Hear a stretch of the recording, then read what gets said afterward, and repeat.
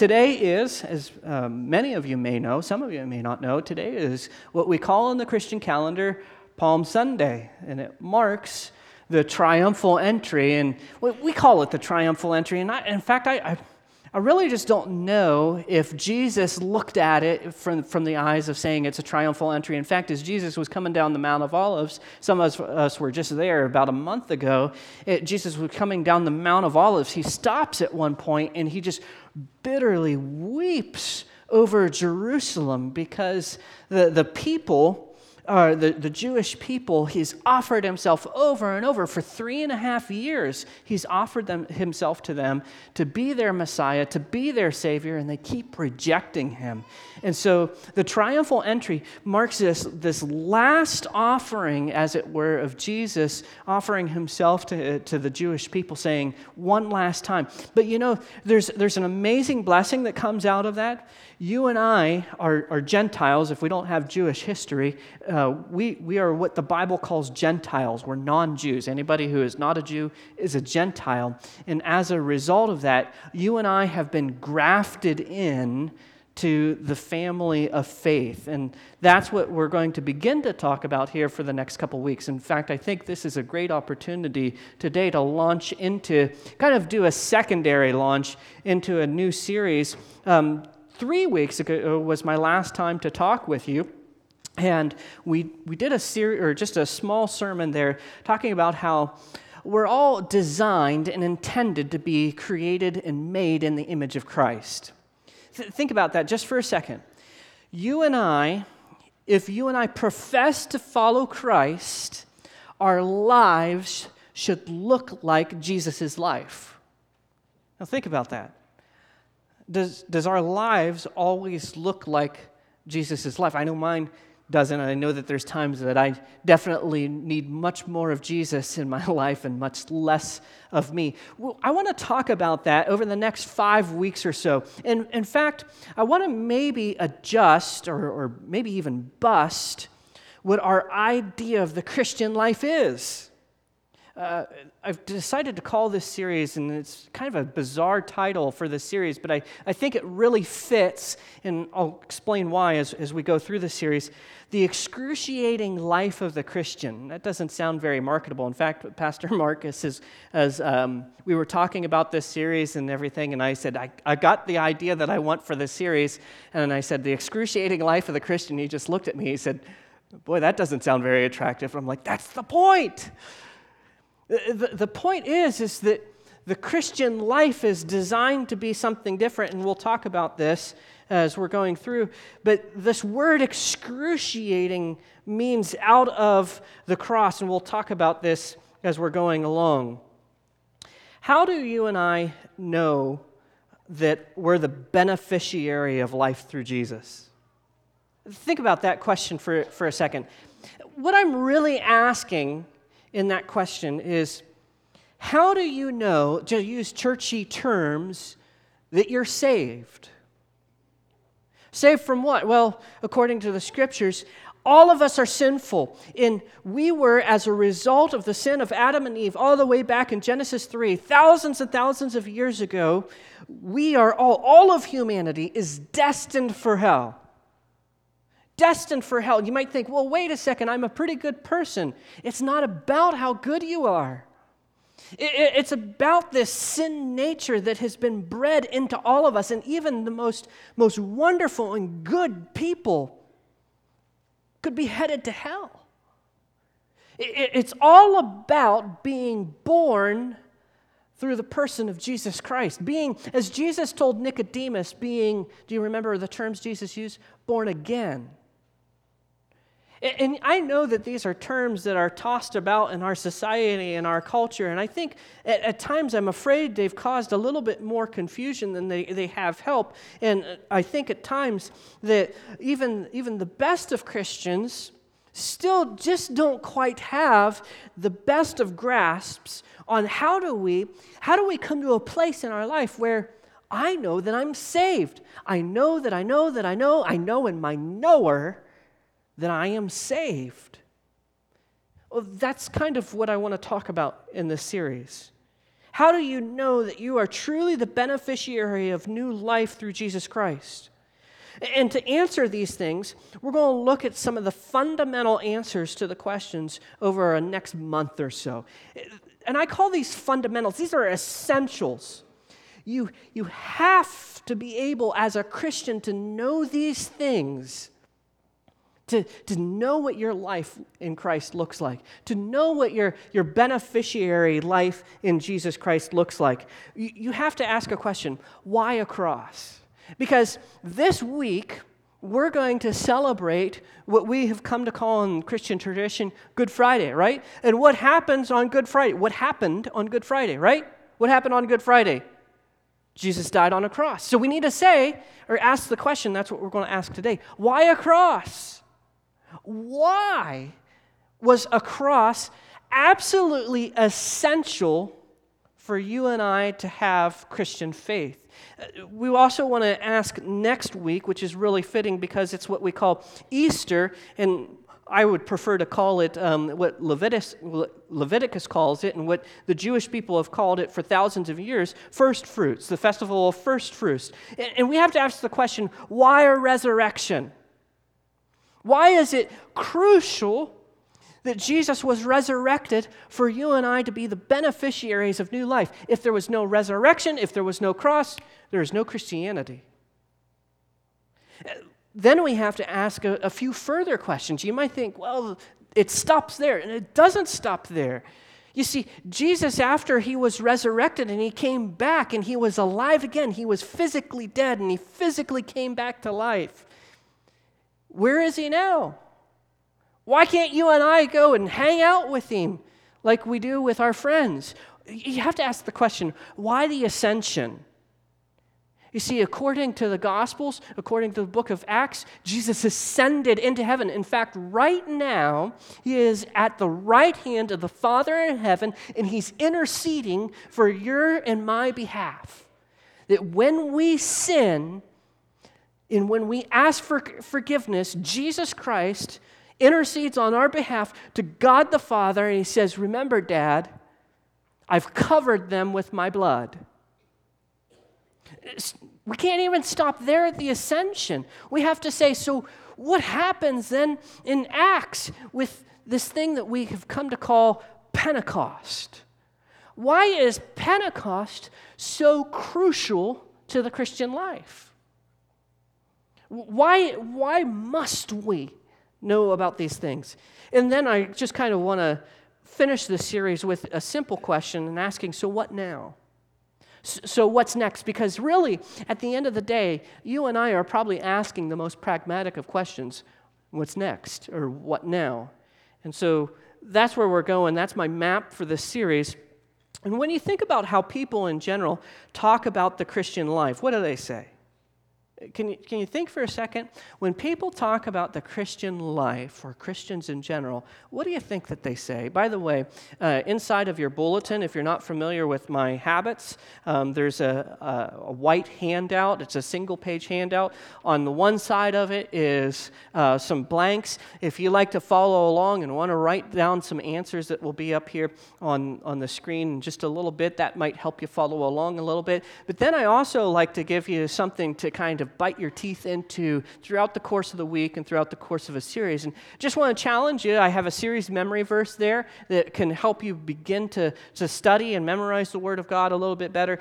And then also, I think that there's times that folks want to talk about God with their families, particularly after they've left church on a Sunday. Maybe they want to have roast pastor for lunch, but maybe they want to talk about the message a little bit. And so, one of the things that I try to provide for you is a thing that I just call table talk, and it's taking the message a little bit deeper and asking a couple discussion starter questions for you and for your family and for your friends. Oftentimes, the first thing here, I got to say this, I think that the Christian life is wrongly being sold today by so many as life with benefits. You know what? Do you get what I'm saying there? I think oftentimes when I hear the Christian message being sold, and maybe sold is maybe a really bad terminology for it, but when I hear it being told, I almost hear it being told all the time as life with benefits. And if you want the best life possible, by golly, you got to have the Christian life. Oh, how about these things? Have you heard these things? Do you want to be a good person? Become a Christian. Christians are good people with great morals. But the problem is, well, I hope that that's true. The problem is Christianity is not about morality. Christianity is not about being a good person.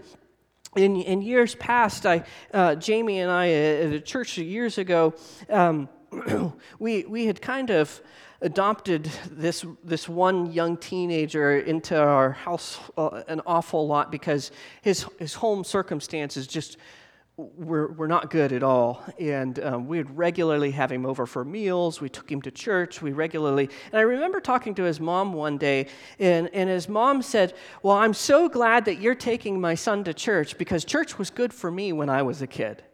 And I thought, boy, you've just really missed all this stuff what church is about. Church isn't about being good. Church isn't about trying to be philanthropic. Church is about so much more. The Christian life is about so much more. And if you think that church is just about making you good, boy, you've missed the point. How about this? If you want to be successful, you got to be a Christian. Boy, I hear this being sold so often today. It's being sold, by the way, in books. It's being sold on TV by some of these TV pastors. The largest church in the United States today, on a weekend, has over 52,000 people that attend it. And one of the regular messages that's being taught is if you really, really want to see more in your life, you got to be a Christian. If you want to see more success in your life, if you want to have more wealth in your life, if you want to have more of these good experiences in your life, you got to become a Christian. And the Christian story is not about receiving more wealth. The Christian story is not about receiving more success, at least according to the world standards. The Christian story isn't about any of those things. God may bless Christians, and God does bless Christians in many, many different ways, but it's not about the wealth, it's not about the health, it's not about the finances, it's not about being defined as successful in terms of the world. It's about being found, by the way, according to God, successful. And you know how God defines success? Faithful. Being faithful to Him. Or how about this? You want to have good health? Boy, you got to ask a Christian to pray for you. Or better yet, become a Christian, and you'll have good health. Or how about this? Boy, if you're not healthy, it's probably because you're not praying hard enough. Or if you're not healthy, it's probably because you have sin in your life. And you may not hear those things, but it's being taught out there by all kinds of churches. And you know what that does? It adds all sorts of confusion to what the true, real gospel, the real message of Jesus Christ is all about. It's no wonder that we have confused Christian communities all over our globe. Do you want opportunities for more stuff of this world? Just talk to God. That's what He wants for your life. There's a theological statement to that, and I don't know how you effectively spell it, but it's the Bible doesn't say any of those things. And so what does it say? I think that it says that the Christian life is born out of God. What ends up happening, by the way, with all of these wrong ideas? What ends up happening with all these wrong ideas is the outcomes of these false, wrong, heretical ideas about God. They produce illusions about the nature of God and the character of God. They produce false ideas about the nature of God, who God is, and the character of God, what God rewards. and what we're to imitate. Because remember, the thrust of this is that we're to be found in the image of Christ. So we have the job and the opportunity to discover, to mine from the Scriptures, what is God really like.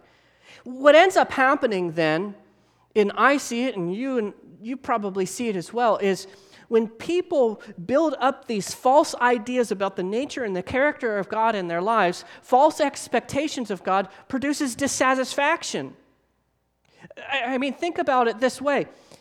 If I believe that God wants me to be wealthy because that's what I'm being taught, and then I pray towards those ends, and I don't become wealthy, what's going to happen? I'm going to wonder what's wrong with me. I'm going to wonder what's wrong with my relationship with God, and ultimately it has opportunity to produce dissatisfaction for what I believe is the Christian life. And it also produces an inability to fully live the Christian life as God has designed it and intended it. Because we end up in the pursuits of all the wrong things. If we're pursuing the wealth, if we're pursuing the success, if we're pursuing the health, if we're pursuing it, we begin to think that God is all those things, and He's not. Boy, we're chasing after a false God. You know what a wrong idea of God is called, according to the book of 1 John in your New Testament? Do you know what it's called? It's called idolatry. When you have a false idea of who God is, and you begin to live and act based upon those false ideas, you're not worshiping God for who He is. You're worshiping God for who you want Him to be. Have you ever met somebody who you ask them a little bit about God, and they give you all these ideas? In your gut, you think, man, that just doesn't line up with the Scriptures. And then you say, well, how did you come up with that idea? How did you arrive at the conclusion that God is like that? And they say, well, that's just what I think. That's just what I think God is like. You don't have to guess at what God is like, because God tells us exactly what He's like. We just got to discover it in the Scriptures. False expectations of God produces dissatisfaction and an inability to fully live the Christian life as God intended it. And the reality is, the reality of the Christian life that you and I should pursue is what Dietrich Bonhoeffer said, come and die. Do you know what the cross bids us? The reality of the Christian life is that Jesus bids you and I to come and die. Now, that doesn't sound very attractive, does it? That's what the cross that we wear around our neck, that's what the cross that we hang on the wall of our homes, or sometimes they're on doormats, or they're on business cards, or they're on the TV or on the computer screen. When we see that cross, the cross bids us to come and die. Do you know that the cross was such a symbol of shame and excruciating pain for hundreds of years that the Christian church never adopted the cross as its symbol until about 300 AD. Well, a little after 300 AD. For hundreds of years, people knew, because people were still being crucified, people knew the shame that cross represented. But yet, that's what Jesus tells us that we're to pick up and that we are to follow after Him. Let me kind of give you a story about that. In fact, if you have your Bible with you, let me invite you to open your Bible. Matthew chapter 16 is where I would like to be with you, and I'd like to just give you a little bit of context for what's happening. Jesus has just finished taking His disciples, all 12 of His disciples, from the Galilee region, right around the Sea of Galilee, up to this place that's in northern Israel. It's about a 3-day journey on foot. So in Jesus' day, he would have taken His disciples on a 3-day journey, and He only has in mind to ask them one single question. He takes them to this place called Caesarea Philippi because in the pagan world, in the Roman world, people went to Caesarea Philippi to declare who their God was. They would take their entire family there, they would take an idol, and they would put it up in the niches that were in this rock cliff, and they would say, family, this is our God. And that's why Jesus asks one single question of his disciples, who do you say that I am? And what we have come to call this time Peter's confession of Christ. Because that's when Peter says, you are the Christ, you're the Messiah, you're the one who's anointed by God, who's been promised in the line of David that would come and save us. And Jesus says, listen, I tell you that you didn't come up with that in your own mind, that God himself has pulled back the curtain so that he could show you personally that truth. By the way, when people come to faith in Jesus Christ today, that's still the methodology that God works. We don't come through it by thinking through it ourselves. We come to faith when God pulls back the curtains and through the power of the Holy Spirit communicates to us that God truly is who he says he is, that Jesus truly was who he said he was, and that the only way to eternal life is through Jesus Christ. That's what happens in Caesarea Philippi. Following that, Jesus is getting ready to go up to Mount Hermon, which is a moment which is just a little north of Caesarea Philippi, and this is that point where he's going to have what you and I have come to call the transfiguration. He's going to peel back his flesh, and he's going to say, "Ah." And then his disciples are going to see him, and they're going to recognize who he truly is. Okay. This happens about 6 months before the crucifixion. So Peter's confession of who Jesus was, that he was truly the Son of God, doesn't happen early in Jesus' ministry. It happens about 6 months before Jesus is crucified. And then Jesus tucks in this special teaching. He prophesies about the way that he's going to die and also about what his followers are going to have to do in order to follow him fully. So here's where we have Matthew chapter 16, beginning in verse 21. I have up on the screen, if you don't have it with you, the English Standard Version. And you can read along up on the screen. Let me encourage you to read it right out of your own Bible. Verse 21. From the time that Jesus began to show his disciples that he must go to Jerusalem and suffer many things from the elders and the chief priests and the scribes and be killed and on the third day be raised, okay? He's saying these things 6 months, at least 6 months ahead of time. Verse 22, and Peter took him aside and began to rebuke him, saying, far be it from you, Lord, that this should never happen to you. But he turned and said to Peter, get behind me, Satan. Now that's a thing for Jesus to say, isn't it? Get behind me, Satan. You're a hindrance to me, for you are not setting your mind on the things of God, but on the things of man. This is a moment where Jesus was greatly tempted because of what Peter said to him. But remember, Satan, according to what we see here, was using Peter as an instrument to tempt Jesus. Verse 24. Then Jesus told his disciples, if anyone would come after me, let him deny himself and, what's it say? Take up his cross and follow me. For whoever wants to save his life will lose it, but whoever loses his life for my sake will find it. For what will it profit a man if he gains the whole world and forfeits his soul? Or what shall a man give in return for his soul? For the Son of Man is going to come with his angels in the glory of his Father, and then he will repay each person according to what he has done. Truly I say to you, there are some standing here who will not taste death until they see the Son of Man coming in his kingdom.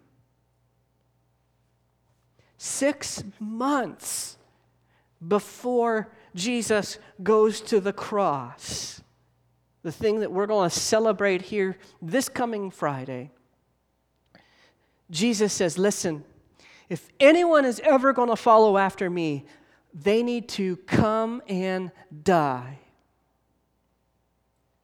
Wow. Now that doesn't sound like the type of faith that I oftentimes heard as being sold as to become a Christian, that'll make you a good person. Oh, when you become a Christian, this happens. Oh, this will happen, and this will happen. And oh, God wants your best life for you, and all these kind of wonderful things going on in health and wealth and on prosperity and blah, blah, blah, blah, blah. Come and die, that sounds like something completely different. And when you and I probably just normally, at least when I normally think about the Christian life, I don't oftentimes think about the blood and the pain and the mockery and the shame and all the stuff that happened with the cross. But that is the nature of the Christian life. The nature of the Christian life. We should not be surprised when we're mocked. We should not be surprised when we suffer all kinds of persecution from non-Christian governmental systems. Just like Rome persecuted the Christians of the first century, governments today are going to persecute Christians. We shouldn't be surprised by these things. Jesus told us that this was going to be here. And the elements of suffering, the elements of the cross are essential and necessary components that gave birth to the Christian life, that still give birth to the Christian life. The Christ follower today still will experience suffering and pain and persecution and mockery and all kinds of things. We should not be surprised. Let me kind of give you a few scriptures from the Old Testament that foretold all of these things.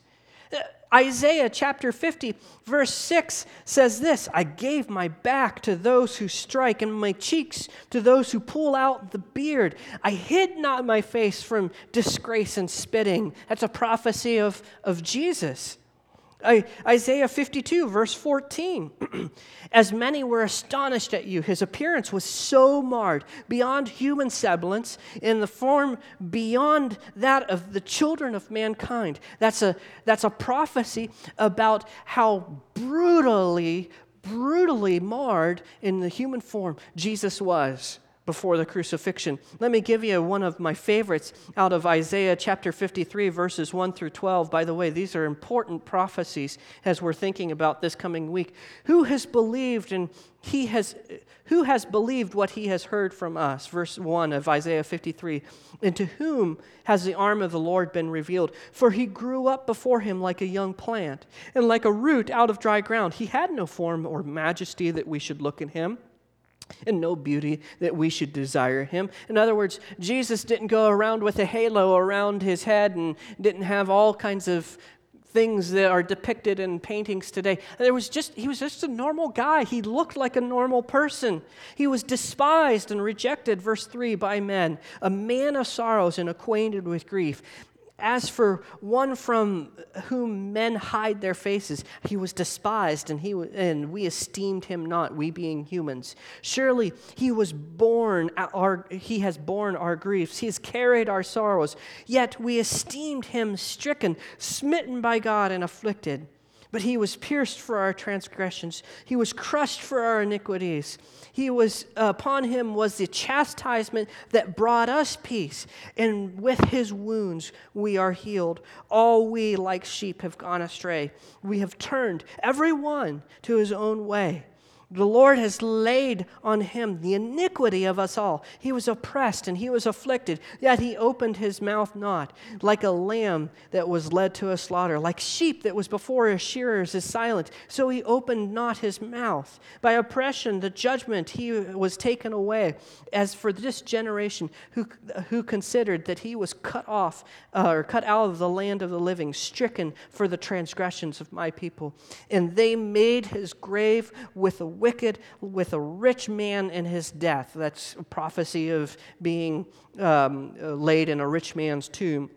Although he had done no violence, there was no deceit in his mouth, yet it was the will of the Lord to crush him, to put him to grief. Then, or when the soul makes an offering for guilt, he shall see his offspring. He shall prolong his days. The will of the Lord shall prosper in his hand. Out of the anguish of his soul, he shall see and be satisfied. By his knowledge shall the righteous one, my servant, make many to be accounted righteous, and he shall bear their iniquities. Therefore, I will divide him a portion with many. That's a prophecy of his garments being torn and being gambled for. And he shall divide the spoil with the strong, because they pour out his soul to death, and was numbered with the transgressors. Yet he bore the sin of many to make intercessions for the transgressors. What is that all about? It's about the pain and the suffering, the price that was paid for you and I. And that's what we should see when we see the cross. Let me kind of give you a couple things so that we can understand some of this. Jesus was arrested in the Garden of Gethsemane. He was taken during the middle of the night to a false trial. By the way, that was illegal for the Jews to do, to have that kind of a trial in the middle of the night at Caiaphas' house. They were afraid that Jesus was such a high-value and high-risk prisoner that they put him in the middle of a pit. Some of us that went to Israel were in that very pit about a month ago, where Jesus would have been lowered down, and they kept him there over the middle of the night. And Peter denied Jesus 3 times over the course of the night. And then the next day, he was paraded from here and there as he was taken before leaders. And even the greatest of the leaders found that Jesus was to be innocent. And yet the people said, free Barabbas, and crucify him, and crucify him. That's what led Jesus wrongly, falsely to the cross. He had no sins. There was nothing wrong with him. Yet it was for our sins, for our iniquity, for everything bad that we ever could do or think or even imagine. Jesus died for those sins. And then he was led out of the city on this street that is now called the Via Dolorosa, the way of suffering. Before they did that, though, let me tell you what they did. They pulled out his beard. And for those of you who can grow beards, I'm not big enough yet to grow a beard. I haven't grown up yet. Can you imagine the pain of your beard being pulled out? And then you know what they did?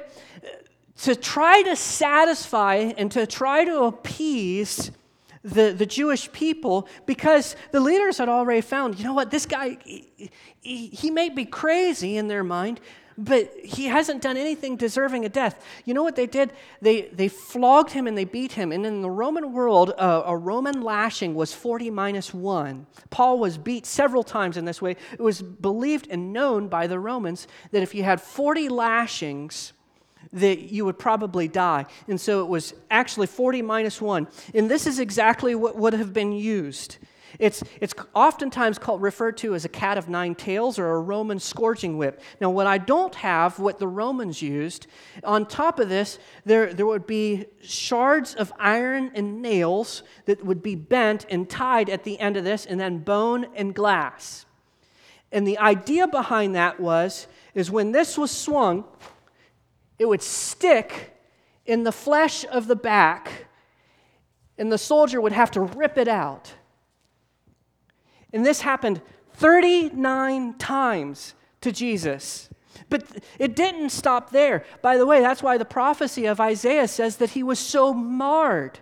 Can you imagine the meat on your back and what that would look like? So the mockery and the shame didn't stop there. They wanted to call him the King of the Jews because that's what he was proclaiming to be. And so what they did is they took a crown of thorns like this, and they took it and they would take rods and they would push it as far down on the scalp as it possibly could go to where these thorns were literally digging into the scalp. And the mockery and the shame didn't stop there. They took a royal robe and they put it around his back. And what happens, for those of us who knows, when you wrongly get the Band-Aid in the wrong position and it's all over the rawest part, they put this royal robe that's cloth and they put it on his back. And guess what happens when you take that off? It takes flesh and pain with it. And this is how they present Jesus before the crowd. And they beat him, and they flog him, and they mar him. But it doesn't end there. You see, and all this suffering is pain is happening. Why? Because of me. Because of you. Because God loves us so much that he wants us to be reunited with him forever. And so when the crowd finally says, crucify him, and Pilate's left with no other options but to crucify him, they take Roman crucifixion nails. Like this. These are replicas of Roman crucifixion nails. And unlike the many pictures that you and I see, they were placed in the wrists.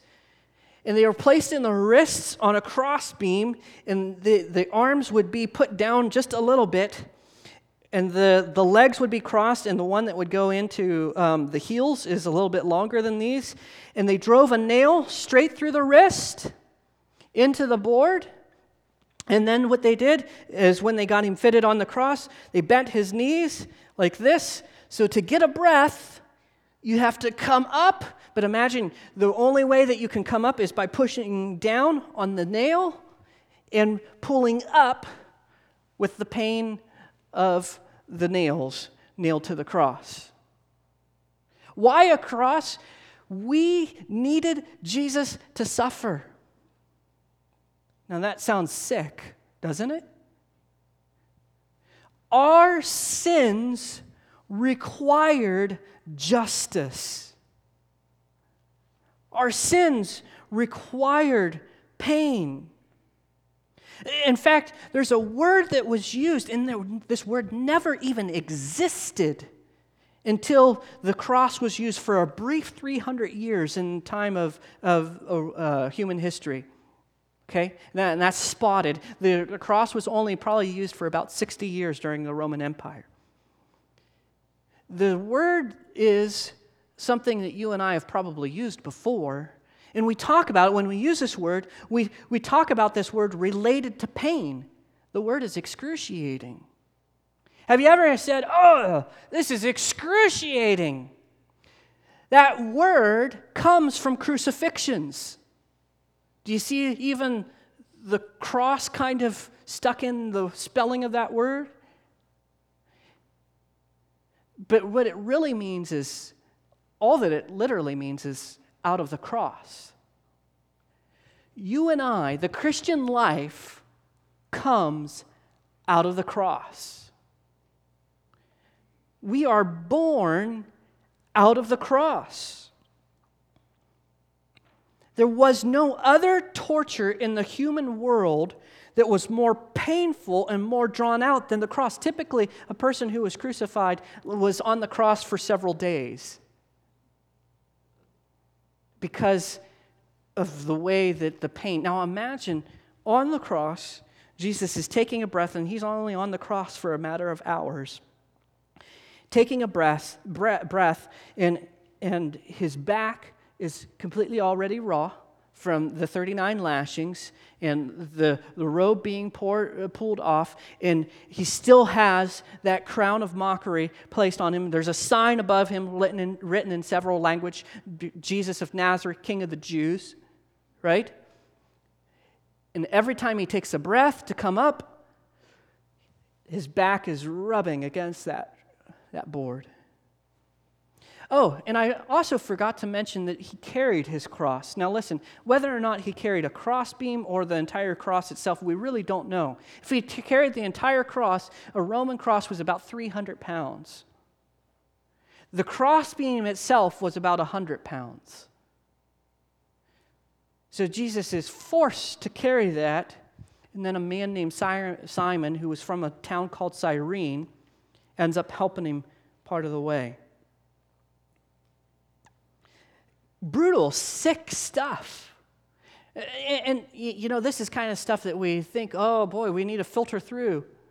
This is how your Christian life was born. This is how we're still born today, by the way, is we're born through excruciating pain. We are born again through excruciating pain. We're born out of the cross. The torture and the horror of that cross was used intentionally by the Romans to try to deter anybody from going against Rome. It was used as capital punishment. The message of the Bible is that no one is good. According to the book of Romans, all have sinned and fall short of the glory of God. We needed Jesus to suffer. Because if he didn't suffer, guess who was going to suffer? You and I. We would suffer excruciating, physical, tangible, conscious pain forever in hell. Upon Jesus was laid our iniquities. Upon Jesus was laid the pain that you and I rightly deserved. Upon him, all that stuff that you and I should have borne for all eternity came upon him. Why upon him? Because he was the Son of God and he was the only one capable of doing it. If it weren't for that cross, if it weren't for, as we'll talk about next week, the resurrection and the ascension and Pentecost and all of these things, the Christian life wouldn't exist today. Do you remember Jesus' instructions to his followers in Matthew 16:24? We read that a little earlier. If you want to follow after me, you have to do what? Take up your cross and follow me. Now that doesn't sound like how the Christian life is oftentimes being sold today, is it? It doesn't sound very sellable. Hey, you want to suffer? Join us. You want misery? Join us. You want persecution? Join us. Yet those are the very elements and the things that we're told to expect as Christians. Suffering and pain and persecution. Jesus told us in Matthew chapter 5, don't worry. Because they persecuted me, they're also going to persecute you. But take heart because I have overcome this world. The Apostle Paul writes in Romans 8:36 that we as Christians are like sheep who are headed towards slaughter. We are living sacrifices for Jesus.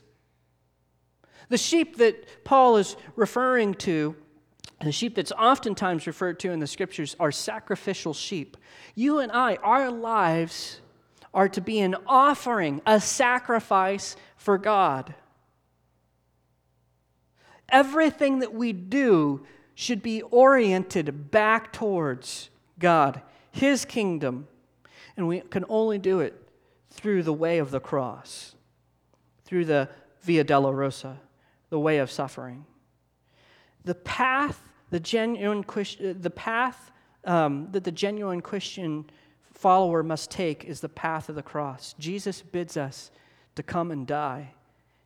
When the illuminating work of the Holy Spirit awakens our unbelief to belief, we must begin to crucify our sinful desires.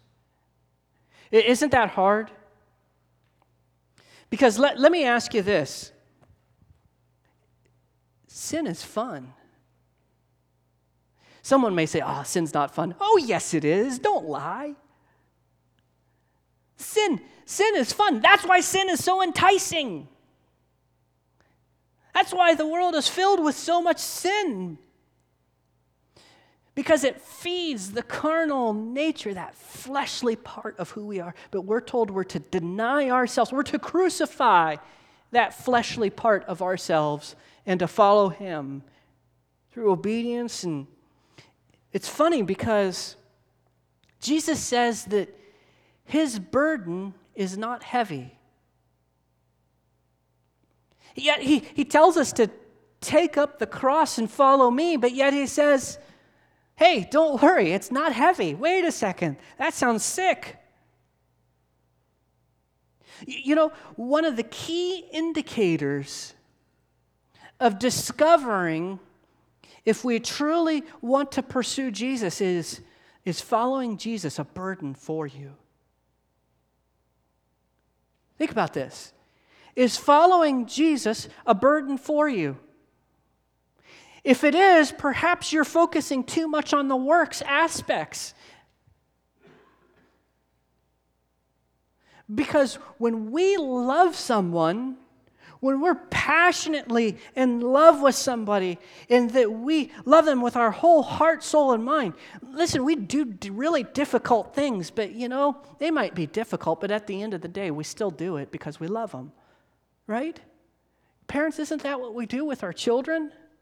We do some of the most difficult things at times, but it's frustrating at times, but we love them so much, that's why we do it. And it doesn't become a real burden.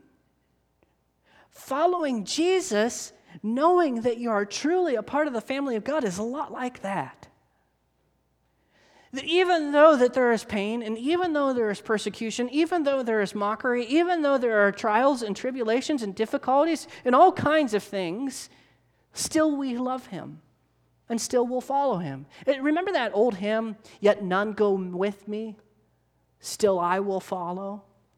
The driving motivation behind that is love. The way of the cross is the path of the Christian. Jesus took our sins at the cross. So to answer the question of today's entire message, why a cross? I mean, why is a cross necessary? Why couldn't Jesus just die in another way? Why couldn't he, as Romans were executed, they were beheaded. That's why the Apostle Paul was beheaded. He was a Roman citizen. Why couldn't he just be beheaded? Quick and done and over with. Jesus knew that the excruciating pain was coming. That's why he sweated blood in the Garden of Gethsemane. Why a cross? Because it was a necessary sacrifice to purchase you and I from the clutches of Satan and hell. The most excruciating type of pain that could be experienced in human history was designed for our Savior in our place. In our place. Why a cross? Because it was the necessary sacrifice to purchase you and I from the clutches of Satan and hell. So let me kind of wrap up a few things. Let me hopefully make sense a little bit of some of this. The cross creates opportunity to be declared righteous before God. Listen, Jesus' sacrifice was efficient for everyone, or sufficient for everyone, yet only efficient or effective for people who accept that sacrifice. There's some churches out there today that preach that, oh, God's love is so great for all humanity. No, he wouldn't send anyone to hell. Well, God's perfect love also commands a perfect justice. And God's perfect justice will be held, whether or not we accept the justice of Jesus' sacrifice on the cross or we want to pay that for ourselves. That's up to us. You and I have the opportunity to be declared righteous if we accept the right holy gift of Jesus on the cross. We use this word in theology. We call it atonement. Jesus' blood was necessary to cover our sins. In fact, that's the next thing. Suffering of Jesus was part of the justice of God. Jesus needed to suffer. And it was absolutely horrible suffering. And that's what we call in theology substitutionary atonement. Jesus was the substitute for us. He died in our place. Lastly, Jesus died in our place, but he rose so that you and I would be the first of many. There's a Jewish festival takes place. It's called First Fruits. There's a Jewish festival coming up here in 2 days called Passover. Jesus was the Passover lamb. There was a lamb sacrifice that was made throughout all of Israel at that time, and that would be the sin sacrifice for that family. Well, Jesus became our lamb. That's why we call him, by the way, the Lamb of God. He was the lamb that was sacrificed in our place, just like the Passover lamb that the Jews will celebrate here in 2 days. And then Jesus rose again on what the Jews call first fruits. Now, we've Romanized it and Westernized it, and we call it Easter. I'm not a big fan of the word Easter because Easter is really a modern name for a pagan god, which was Ishtar. And I'm just not a big fan of that. I'm more of a fan of the term first fruits. Next Sunday, what you and I are going to celebrate is the festival of first fruits. And I'll explain more next Sunday as why that is so significant to our salvation. But to kind of wrap up a few things today, I want to remember the suffering of Jesus with you. And this is this time that we call communion. In fact, Pastor Mark and Marcus, where are you at? In fact, if the worship team could come up. This is this time that we call communion. Kent, I believe Kent is helping us, wherever Kent is at as well.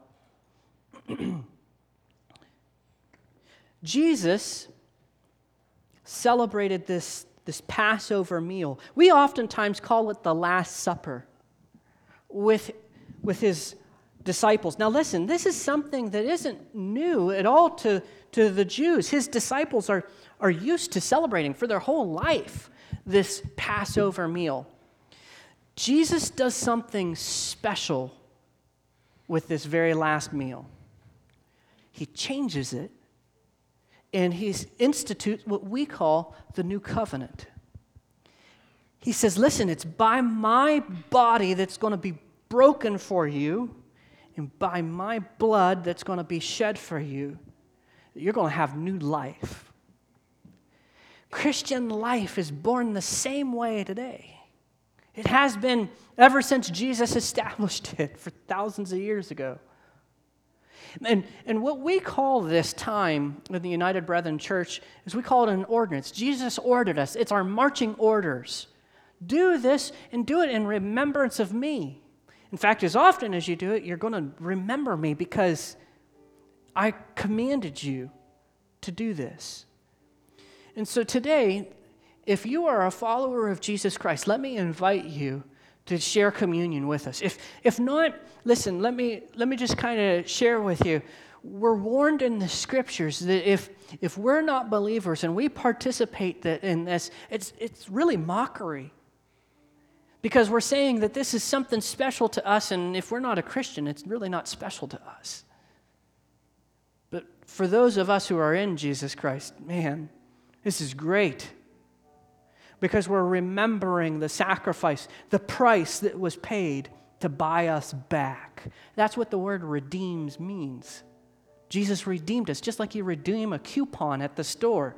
You redeem it for a certain amount of money towards whatever purchase it was. Jesus redeemed us and he paid the price in full. You and I don't have to suffer. I just want to pray before we serve this today. And I'll give a couple instructions about this in just a minute. But I want to pray that maybe you haven't come to that place in your life to where you're saying, you know what? I need to be born out of the cross. I need to experience this Christian life. And I get that it is not about being good or moral or ethical or all these other things. It's not about works. It's about accepting this free, gracious gift of Jesus Christ. And maybe that's where you're at today. And let me invite you to pray it. And then share for the very first time your first communion. And so would you bow this morning?